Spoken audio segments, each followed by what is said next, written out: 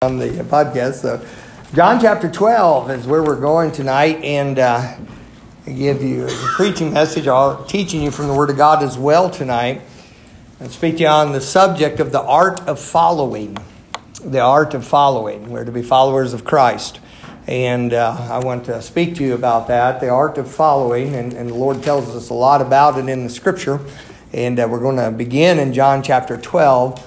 Give you very practical things. I'm telling you, if you'll listen tonight and you'll let the Word of God teach you, it'll save you a lot of grief down the road, because our capacity to follow in various situations affects greatly the outcome of what we're doing in our lives.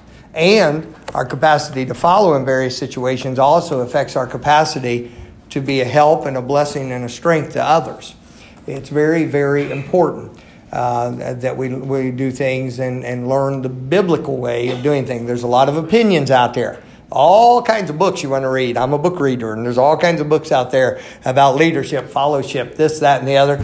But the Word of God tells us, and what Christ wants us to know about the biblical way of following and serving the Lord. And let's pray together and get started. Father, our hearts are full. Thank you for what good singing about you and about heaven does for us. Thank you for it. Now we've come to the Word of God. I pray you'll give us hearing ears. Lord, I do not want to distract anything from the truth you want to get across. So I ask you that I would give special emphasis to that which you want highlighted. And Lord, that I would not in any way venture off of the truth you've put on my heart for this evening for these people. Thank you for your mercy. I pray you'll bless tonight and help us to be a blessing because of tonight. I ask in Christ's name. Amen. John chapter 12, and look please if you will, one verse here, and again we're going to be going to several passages in the Scripture. John chapter 12, in verse 26, Jesus said, "If any man serve me, let him follow me." Do you get that? If any man serve me, let him follow me. And where I am, there shall also my servant be. If any man serve me, him will my Father honor. If any man serve me, let him follow me. Service to Christ and learning to follow are together. They're inextricably linked. One is attached to the other. You have to have one to have the other. And Christ taught about this. Taught about us following and learning to follow, which is not quite as easy as some people might think it is. God has, like all things, God has a proper way for us to do it. And I want to give you just several thoughts leading up to some Bible truths to give you here. But let me help you with something. Following, you say, okay, I'm going to follow God. Well, that means you're going to follow people too. Sure. It's like somebody say, I want to serve God, but I don't want to be a help to people. You have to help people to serve God. We want to follow God. That's going to involve the fellowship in our life. The Bible is replete with teachings on how we are to interact from the fellowship of the man as the head to following Christ, to the wife following the man as he follows Christ, and the children following the parent. And I know that's news in some homes, but it's not news to God. It's the way things are supposed to be. And to fellowship of employer-employee situation, and fellowship within a church, fellowship within our service to one another, fellowship to civil authorities. All these different things are very, very important. And Christ said that they were. Let me put the first thing here, and this will help you. Boy, if you get this truth alone, it'll help you. However, do not feel free to leave when I'm done with this point, okay? Number one, do not expect perfection out of those you follow. Now, you say, oh yeah, preacher, everybody knows that. Then how's come I end up sometimes, I'm not picking on ladies, I don't do that. But how's come every now and then I'll end up with the wife in my office says, I would do right, but my husband won't.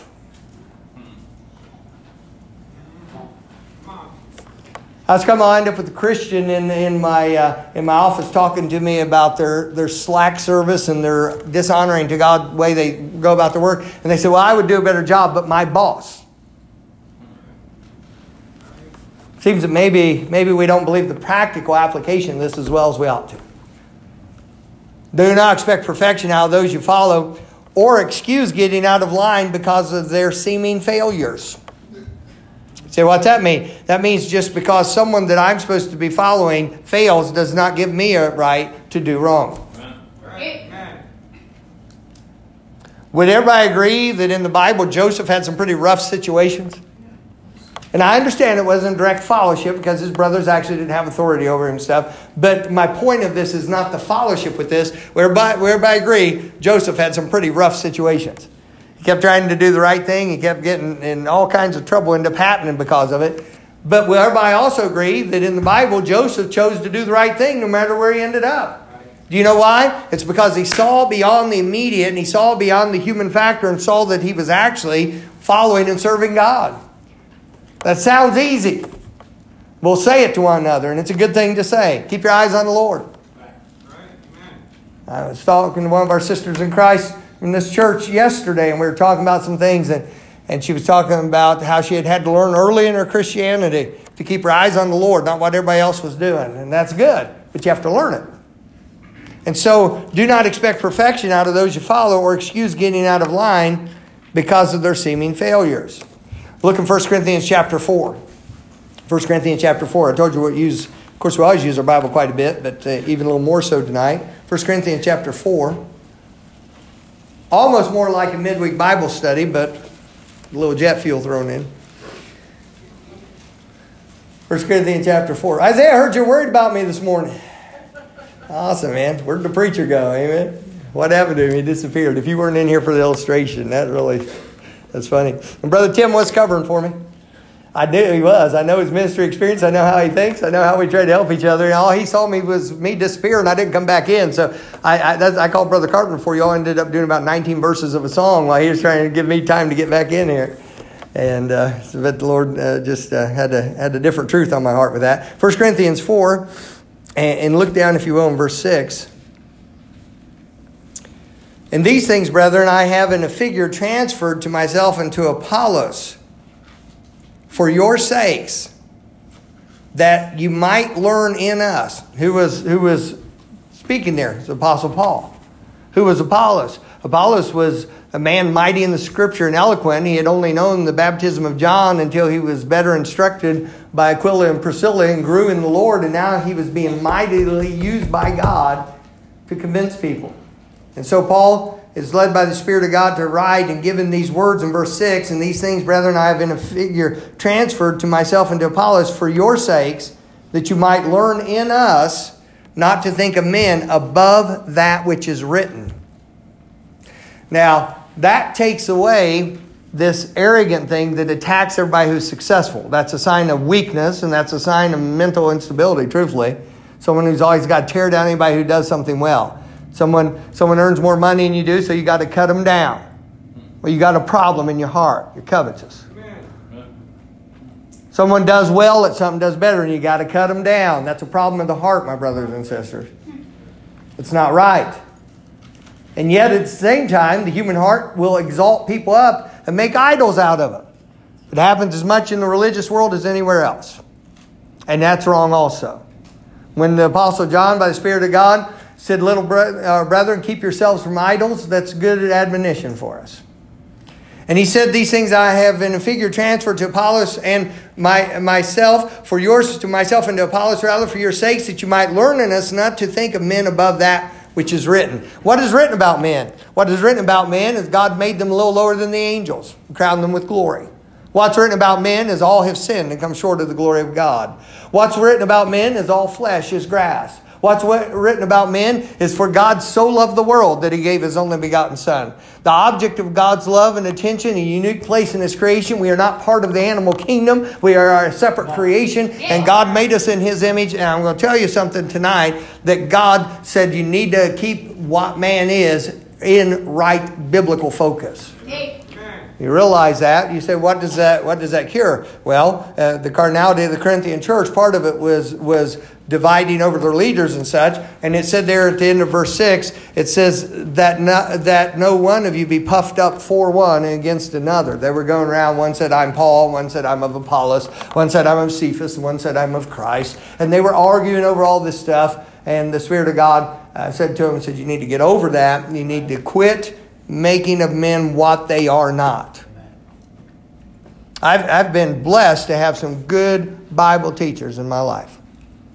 I've been blessed to have some good biblical leadership in my life that helped me. But I'm going to tell you, I've never had a human leader that did not have flaws. Neither do I feel the constraint to tear them down. If they go off and follow a path of sin and they leave the way of truth, then I have to weep and hurt and go on without them because we've got to follow the Lord. But I'm going to tell you, just because of their weaknesses doesn't mean that I have no obligation to listen. Suppose you're driving home tonight. Suppose you lived out towards where a number of us live and you're going to go out State Route 22. You leave the Lancaster area and you head west on 22. So I drive that road a lot of times. By the way, the greatest money-saving device ever invented, bar none, is the cruise control on my car.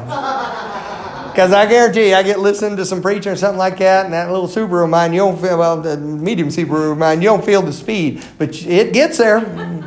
It gets there. At least that's my excuse for it. But it gets there, and I want to be on the speed limit. I obey that stuff. But I set that thing. I turn out, and I put it on there. Why? Because I got a nice little silver car, and I don't want another nice little silver car coming to visit. And if that's not enough, they're not happy just to have state troopers there, but the sheriff sits out there also. If you just want to meet some of our local law enforcement and get to know them so you can pray for them on a personal basis, just zip up and down 22. There's always people stopping there. But you know what? One of them if it pulled me over, and if he did, he wouldn't come up and I look out and say, "Hey, who do you think you are? You got a smudge on your badge there. What do you think you're doing? Your uniform's not pressed right." Think that'd be a good procedure? I'd be an idiot for sure. Yeah, it'd be a bad idea. I tell you something. You've never had a boss at work that had all their ducks in a row, and he's never had an employee that was in that shape. There's never been a husband made that was strong in every single area. And I'm not talking about being wicked, and I'm not talking about being neglectful, but I'm talking about we need to give each other grace enough to understand that God works through imperfect people to accomplish His purposes. Our confidence needs to become so much in God that we can handle the imperfections of people and say, you know what? My God is so strong, He does not have to have a perfect vessel to do good for me and help me grow. I don't excuse wrong behavior. I'm just telling you, when you go demanding perfection out of leadership, and by the way, people who do that generally are trying to excuse wrong behavior. I said it earlier. They're behaving wrong, so they're going to point and say, well, my mom. I tell you what, I had to serve the Lord, but my mom and dad, they were one way at church and another way at home. That doesn't give you an excuse. Right. Christ didn't pay any less blood for you because your mom and dad acted like a hypocrite. There was no less of an obligation and commandment from the Bible to follow Christ because someone in leadership over you didn't do right. We need to serve the Lord Christ and realize the human vessels are human vessels.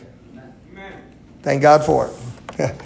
I heard it said once, I thought it was kind of funny. It says, every man needs a dog and a cat. Now, I know that'll hurt some of your all's feelings. You say, why would he need that? So he needs a dog to worship him and a cat to ignore him. Amen? And keeps you in balance. Don't expect perfection. Number 2, catch this, have a fixed point by which you gauge your following. Have a fixed point by which you gauge your following. That fixed point has to be the Word of God, the written Word of God. When somebody's doing something wrong, regardless of their position, I have to be able to say, that action is wrong. I have to be able to do that and not hate the person, not discard everything, but it's wrong. Hey, look, if I do wrong, it's wrong. If you do wrong, it's wrong. And a fixed position from the Word of God gives us a bearing by which we measure everything else. Great example of that in the Bible were the folks in Berea. And it says that they of Berea were more noble than they of Thessalonica, for they searched the Scriptures daily to see if these things spoken by Paul were so. What did they do? They took what he was teaching as he opened the Old Testament and showed how Christ was the fulfillment of the Old Testament. And they checked the Scripture as a fixed position to say, are we going to follow what this man says? It's got to line up with the revealed Word of God that we have at that time. And what they had was the Old Testament. And so they took that and they measured what he was saying against what was written in the Word of God. And thank God many of them said, yes, we can follow, because that's in line with the Word of God. You need a fixed position by which your fellowship is set. Number 3, healthy fellowship is growing fellowship. So what do you mean by that, preacher? Well, let me show you. Healthy fellowship is growing fellowship. If I say the word fellowship, please insert the word fellowship, because I've been trying hard not to to mix those things. And I almost said interdict. That didn't work. Healthy fellowship is growing fellowship. 1 Corinthians chapter 4. Look at this. 1 Corinthians chapter 4.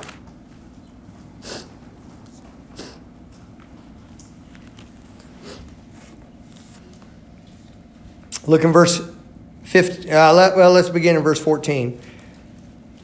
Apostle said, I write not these things to shame you, but as my beloved sons, I warn you. As people born were his children in the faith. And people who had received Christ. Maybe you have those. I have people that I've led to Christ personally. You're their father in the faith. That's what it's talking about there. He said, I write not these things to shame you, but as my beloved sons, I warn you. For though you have 10,000 instructors in Christ, yet have ye not many fathers. For in Christ Jesus I have begotten you through the gospel. And let me tell you, there's a special affection for that in your heart. Wherefore I beseech you, be ye followers of me. I didn't realize this until many years later. How many of you remember Kenny Moore? You remember Kenny? And you remember Kenny used to read the Scripture at the beginning of service at times. He'd read what I was going to be preaching out of before I'd preach. And he read that very passage. It's been a lot of years ago. We were way back. None of these buildings were built yet. And where that south building is, the old building was sitting there, the old block building. Kenny got up to read, and he read that passage right there that we just read, where Paul said, be followers of me. And he said, we understand what he really meant was, follow me as I follow Jesus. I stepped up, put my hand on his shoulder, and I said, we do not correct the Bible. Did it in service. I said, it says what it says. Do not change the Word of God. Amen. And I sat back down. He said, okay. And he read it. He told me, actually, when I preached Miss Joyce's funeral, and you remember Miss Joyce went home to be with the Lord, and she had requested that I preach her homegoing service.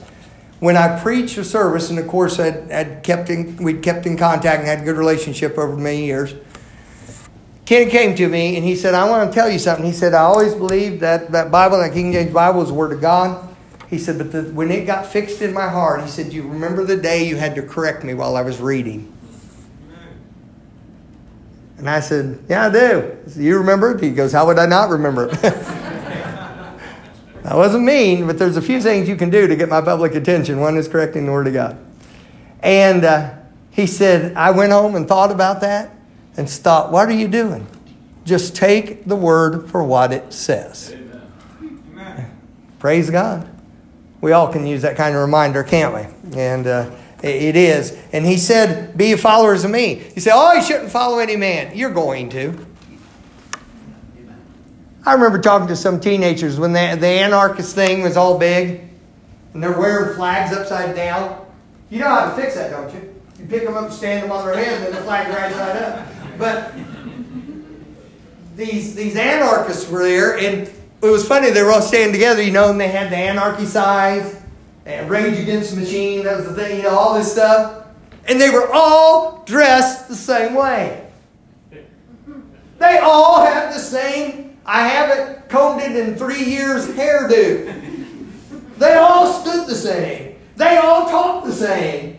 And I came up to her, I said, what's all this fashion stuff about? Yeah, man, we're not going to be part of the system. I said, look around, you little idiots. What are you doing? I did. I'm laughing at them. Actually got to give the gospel to them. I go, look at you all. We don't follow anybody else, right? Yeah. We don't follow anybody else, right? Yeah. a posse here and we don't follow anybody else. Get over it. You do and I do. Right. Amen. Brother Cox, God willing, to be up here in our missions revival in a few weeks. After he leaves for 2 weeks, I'll be talking like this here. It just happens when he's around me. Brother John will preach. He gets out and be going, doing this stuff, you know. It's these guys, they affect you.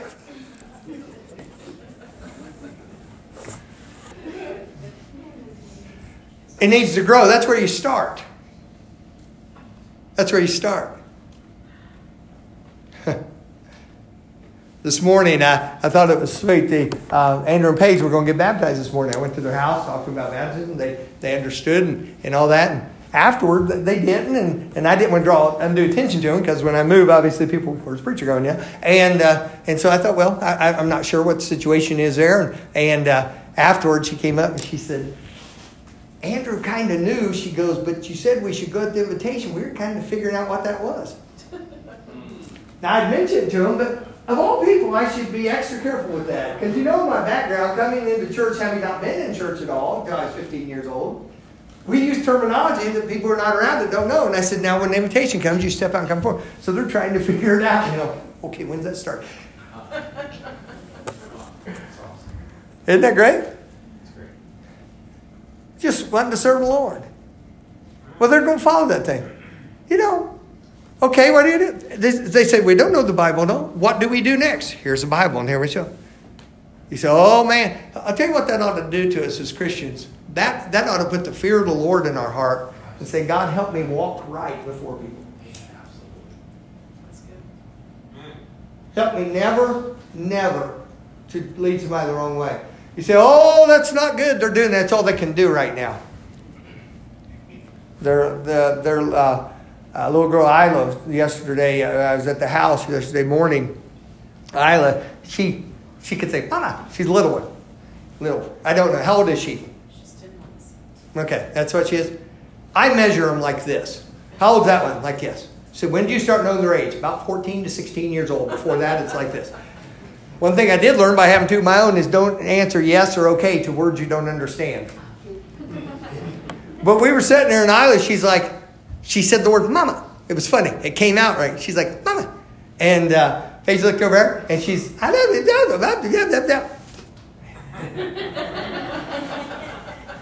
We were all talking. She's getting in the conversation.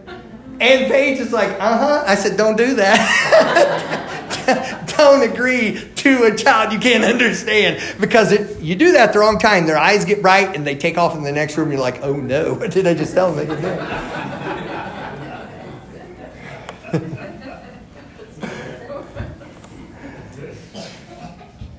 Now listen. We follow. That's the beginning of fellowship. I got saved and I watched what my pastor did. Came to church. Watch what the people did. Oh, that's what you do. All right, here you go. That's where you start. That's not the end of the thing, but that's the beginning of it. Oughtn't we be careful around here? What's a Christian supposed to be like? I don't know. Maybe people come to church and try to find that out by watching. Maybe when they see you out around town, oh, that person's from church. What do they see after they see that? Let's be careful. Let's be careful with it. And so you begin with that. Fellowship, healthy fellowship is a growing thing. So we start out when he said, be ye followers of me. Then, if you will, look over quickly to the next step of fellowship is 1 Corinthians chapter 11. Look in 1 Corinthians chapter 11. So we begin with being a follower of a person and going with that. That's how it starts. I understand you've accepted Christ. You didn't get saved because you accepted a person other than Jesus. So I hope you understand the context I'm giving this to you in. 1 Corinthians chapter 11. I'm not trying to teach a man worship at all. In fact, I am so viciously opposed to that, it's hard to describe. 1 Corinthians chapter 11, though, talks about the next step. He said, be ye followers of me, how? Even as I also am of Christ. That means as long as I'm following Christ, then you follow me. Come along with me. Come along with me. Come along with me, my brother, as we begin to follow Christ. Brother Carpenter, let me use it for just a moment if I can up here, sir. Let's say Brother Carpenter leads me to Christ, okay? An arduous task. I get saved. Well, come and turn facing that way in front of me. Now, you're going to see how apt this illustration is. At first, all I can see is him. Amen. I've been eclipsed. All right? We got him up here. His gossamer little self. But we need someone to represent Jesus. Y'all raising your hands, you like to represent Jesus? Not a chance. I need Keith. Come on up here. I'm sorry, guys. I'll use you some other time when I need somebody to abuse an illustration. Right? What did you say? Tell my wife, I told you I was perfect.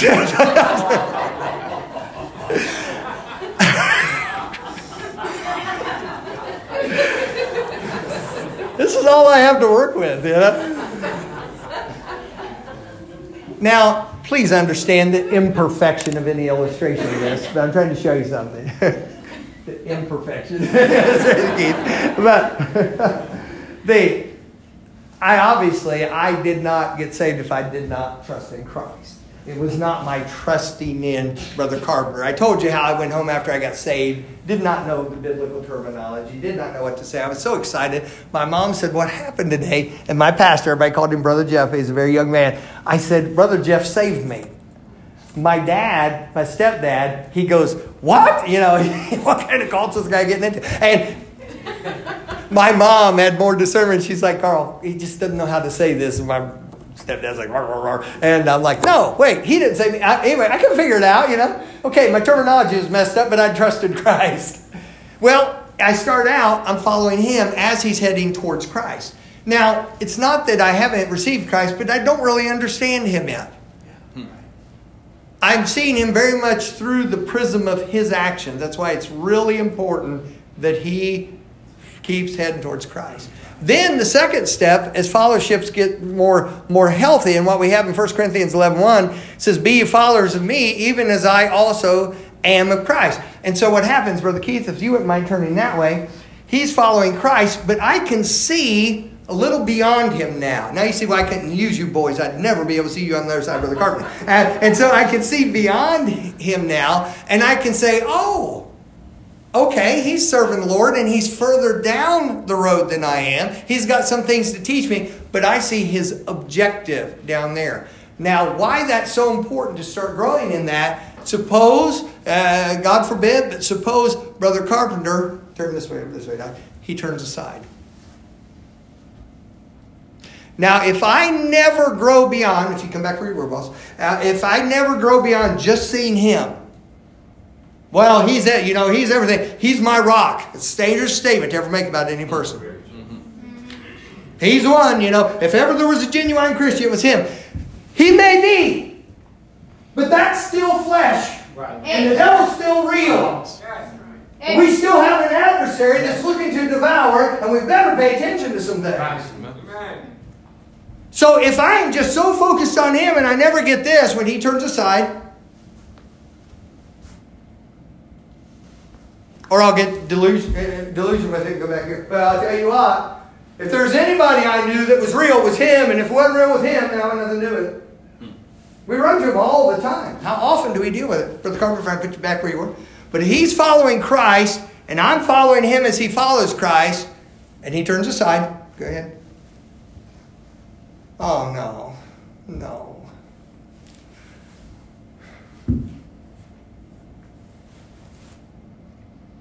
You kidding me? He's the one who told me about the Lord. Right. You kidding me? He's the one who fought. Well, I have decided to follow Jesus. And by the way, I have the best chance of seeing him, my brother. You helped me before. Let's get back on the path together. I have the best chance of bringing him back. Fellowship that's healthy is growing fellowship. You start out at this stage, but you got to grow past that and develop your own walk with the Lord. Thank you, gentlemen. You did a good job. And of course, Keith, you were perfect.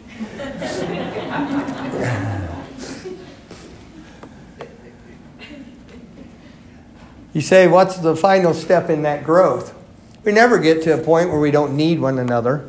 By the way, that's why the Bible says that we're not to forsake the assembling of ourselves together. Right. Amen. That's right. Amen. Amen. And people may choose in certain situations to make choices about that, but no government has a right to take that from us. Under any circumstances. On this, we will not yield.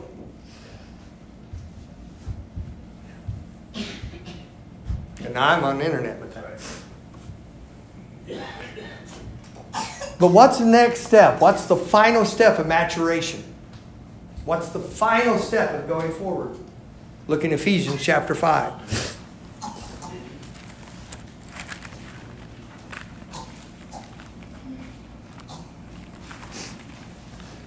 Ephesians chapter 5. It's not ever to a point where we don't need each other. But look what it says in verse 1. Be ye therefore followers of whom? Of God, as dear children. It's interesting. I had usually thought of that adjective dear as dear children as our disposition towards the Father. And there's an aspect of that that's there. But it was interesting. I'm more study with it. What I realized was being followers of God as dear children, being followers of God as children who are very beloved of the Father. My following is based on how much the Father loves me. I want to be with Him. Now it's said that the Lord would come and turn the hearts of the fathers to the children, and then the children to the fathers. That pattern follows the heavenly. We love Him because He first loved us. And as we learn more about Him, then we should love Him better. And then we become followers of Him as someone who's loved. We can join Peter and say, to whom would we go? Thou hast the words of eternal life.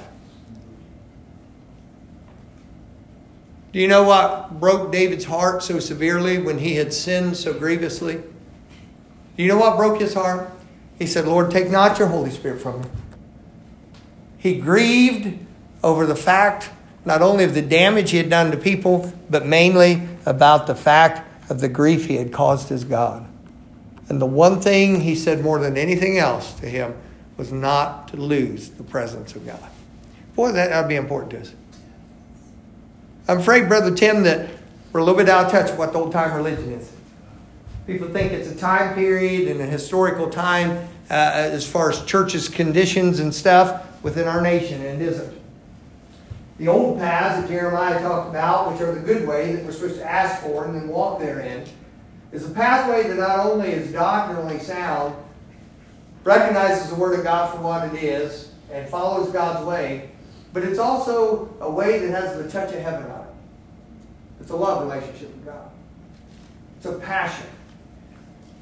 The church at Ephesus in Revelation, it was said they had lost their first love.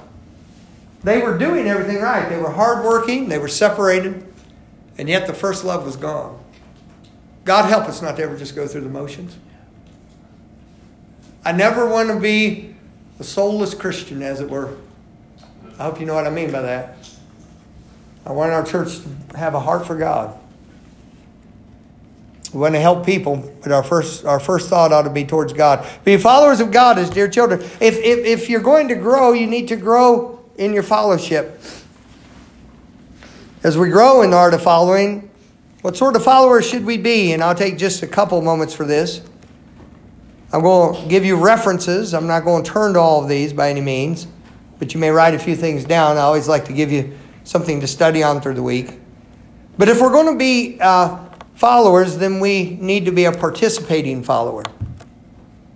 Philippians 3 verse 17 said that you are followers together. Followers together. We need to be a participating follower. Acts 16 verse 10 gives something amazing. Paul saw the the vision of the Macedonian man saying, coming over to Macedonia and help us. He had wanted to go to Bithynia. He tried to go to Asia. The Holy Spirit would not let him do these things. And Paul was traveling with a group of people as they went forth to establish churches. They were on a missionary trip where they were going to different cities, establishing churches. and then building those up, and then came back through and nourished those saints and all that. But as he was desiring to go into Asia, at that time God didn't let him go, and Bithynia wouldn't let him go, and Mysia wouldn't let him go there. At night, Paul had a vision, and he saw a man in Macedonia saying, "Come over and help us." Well, he told the people about it. And it's recorded in the book of Acts by the Apostle Luke. He said, immediately we essayed to go. In other words, we started putting together everything we need to go, assuredly gathering, listen to this from verse 10, that the Lord had called us. The only one who saw the vision was Paul. But they went together. Why? Because it was a participating follower. Sometimes people come into the work of God with a, if I don't get my way, I'll take my ball and go home attitude. I had a fellow with me one time, and we were going into a meeting, and had an older preacher there. And this one fellow was saying, "We need to do this, we need to do that," and he was talking to me personally. And he said, "I'm making some suggestions here." And after that fellow walked away, the older preacher was with me. He says, "That man's suggestions sound a lot like demands." I said, "Yeah, they pretty much are in his mind." He said, "What are you going to do?" I said, "I'm going to do what I think the Lord wants us to do, and just let him do. Just rattle on, brother. We're going ahead." What is it? Be a participating follower. Be involved with things. You'll get so much more out of church if you put something into it. No, it will. You know, church is not an inconvenience between times when you get to talk to your friends before service and after. It isn't a time that's supposed to try the limits of your phone addiction.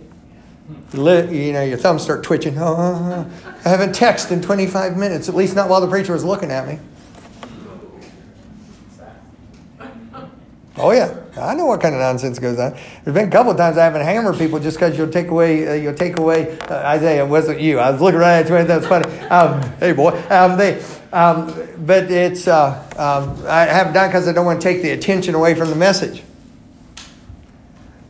But it's pretty obvious at times. Be a participating follower. In 1 Thessalonians 2, it said, Paul said to the believers, he said, "You became followers of the churches which are in God." That's a great thing, isn't it? I love it. Then be a perceptive follower. Look in Hebrews 13. I do want to show you that one. Be a perceptive follower. Be a participating follower. Be a perceptive follower. Hebrews chapter 13. Look at this here. Hebrews 13, verse 7.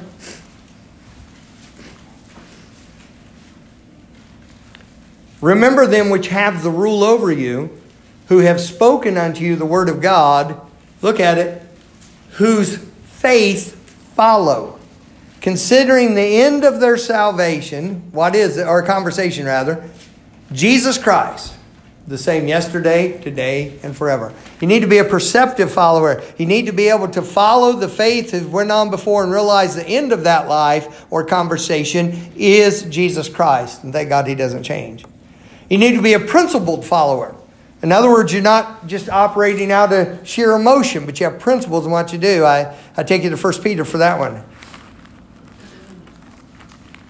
A participating follower, a perceptive follower, a principled follower. 1 Peter chapter 3, I think I said 2, 3, if you will. 1 Peter 3. Listen to this verse. It's an amazing statement. 1 Peter 3, verse 13. "And who is he that will harm you if you be followers of that which is good?" It was said of Jesus, He went about doing good. That'd be a great thing to do. Say, what should I do? Do good. You got decision-making situation, do that which is best. Strive for that which is excellent. Stay out of the way of that which is hidden. Stay out of the way of that which is darkness. So be a participating follower, a perceptive follower, a principled follower. Be a peaceful follower.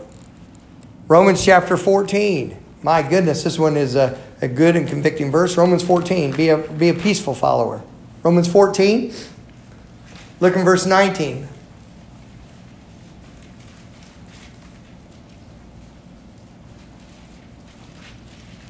Romans 14:19. "Let us therefore follow after the things which make for peace, and things wherewith one may edify another." To edify is to build up or strengthen.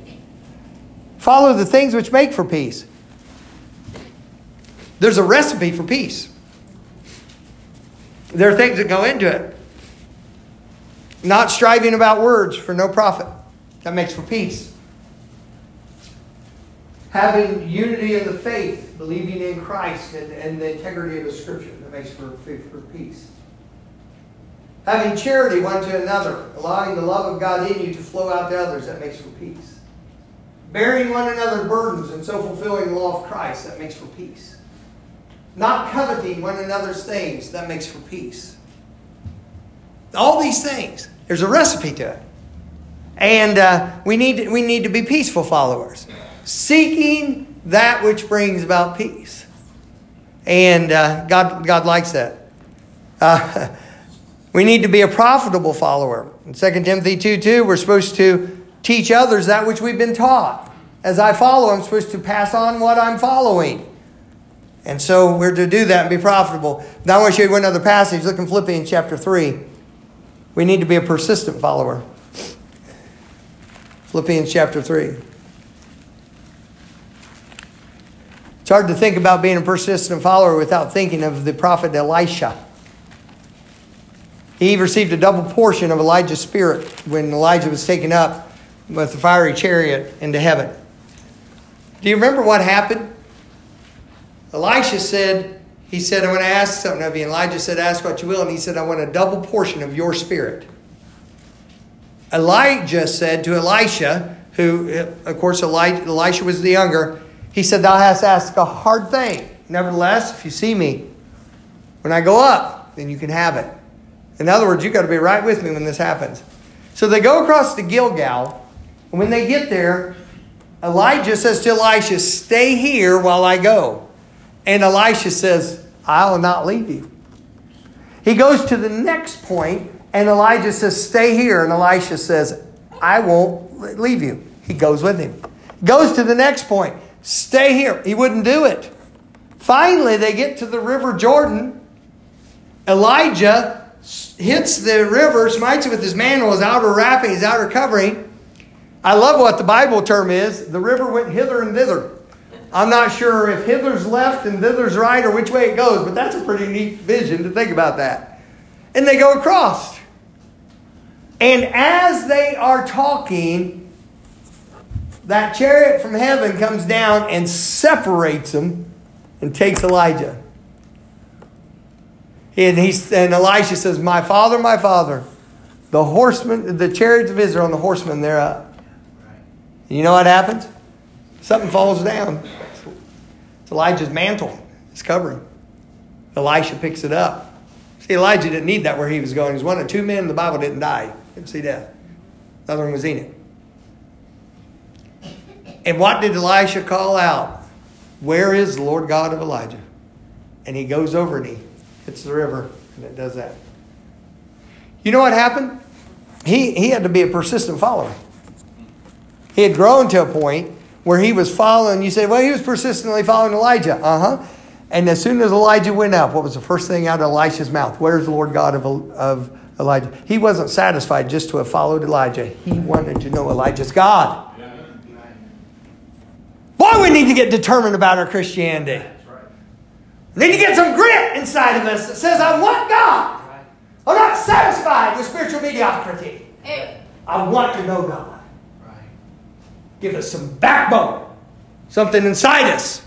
Some spiritual fortitude to stay after it and keep following God through the hard times and through the lean times and through the disappointing times. May God give us grace to have the stamina. May He be honored if we do it. Philippians chapter 3, is that what I told you? Look in verse 8. Yea, doubtless, and I count all things but loss for the excellency of the knowledge of Christ Jesus my Lord, for whom I have suffered the loss of all things, and do count them but dung, that I may win Christ. And of course, Paul was highly educated at the feet of Gamaliel, the renowned teacher of his day. He was a Hebrew of the Hebrews. He was a man of political power and religious aspiration that was on the fast track to success. And he received Christ and became an offscouring to his people because of that.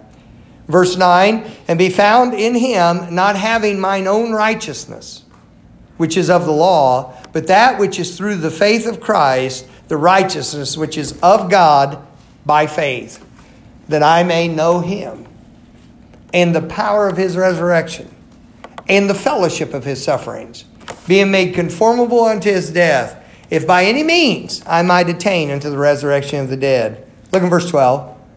Not as though I had already attained, either were already perfect, but I follow after.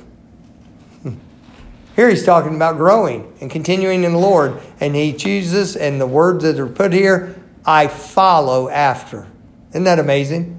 If that I may apprehend that for which also I am apprehended of Christ Jesus. Brethren, I count not myself to have apprehended, but this one thing I do, forgetting those things which are behind, and reaching forth unto those things which are before, I press toward the mark for the prize of the high calling of God in Christ Jesus. You see, there's an art to following. And it involves how you interact with people. And it involves seeing God and having a standard by which you measure what is right and what is wrong. People talking about, no, just follow God, that blind faith. There's no such thing. Faith is far more perceptive and far more seen than the flesh of the eye has ever been. Amen. The same God who said, come now, let us reason together, is the same God who has given us the capacity to reason, say it's reasonable to present my body. It's reasonable to do service to God. It's reasonable for me to follow the Lord. And as I do it, thank God there's others I can follow with, and there's some that are further along. So you understand, not just friendship that I missed with Brother Hill. I wanted to call him. It's been the weirdest thing. I just wanted him to hear, he'd call me Great White Leader, is what he called me. Or he'd say, hey, still married? Yep. Same woman? Yep. Still saved? Yep. You ain't got no problems, do you, boy? Well, I'll tell you something. Not to have somebody who's 25, almost 30 years further down the ministry than I am. I mean, not there.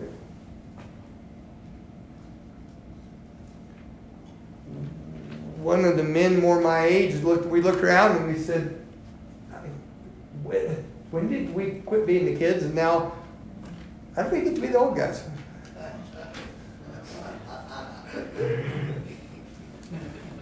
You enjoyed that way too much.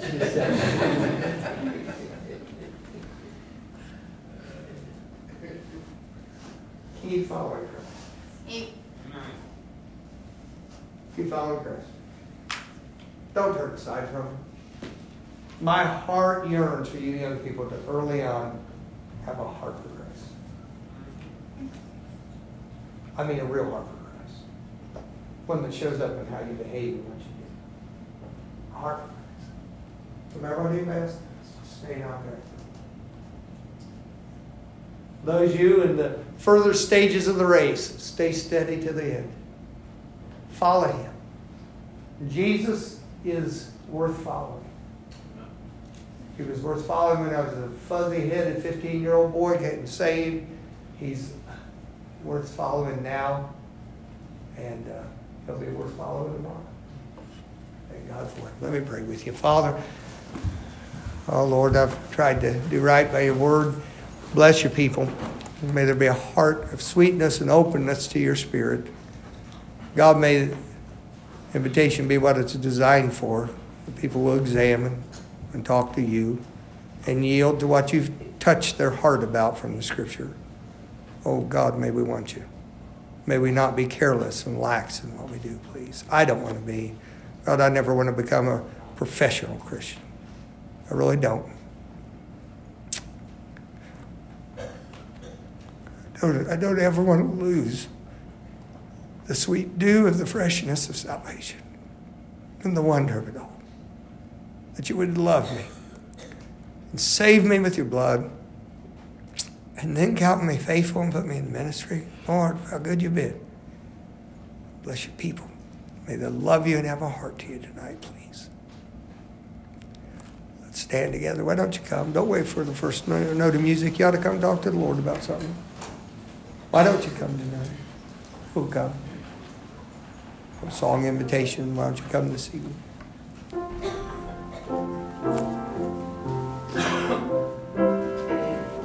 Would you give him your heart?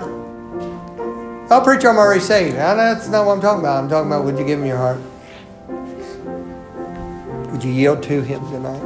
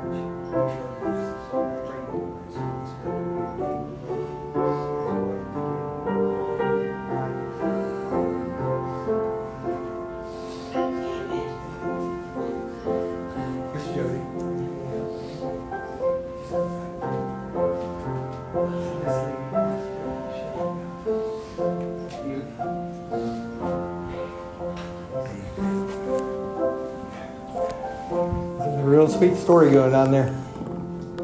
Amen. Get in and why do y'all lock the baptistry doors? Because there's 1,200 gallons of water back there and a whole bunch of kids about that big out here. That's why we do that. Praise God. We're going to have baptism, obviously. And if you would, go ahead and be seated. Brother Tim will get you going here.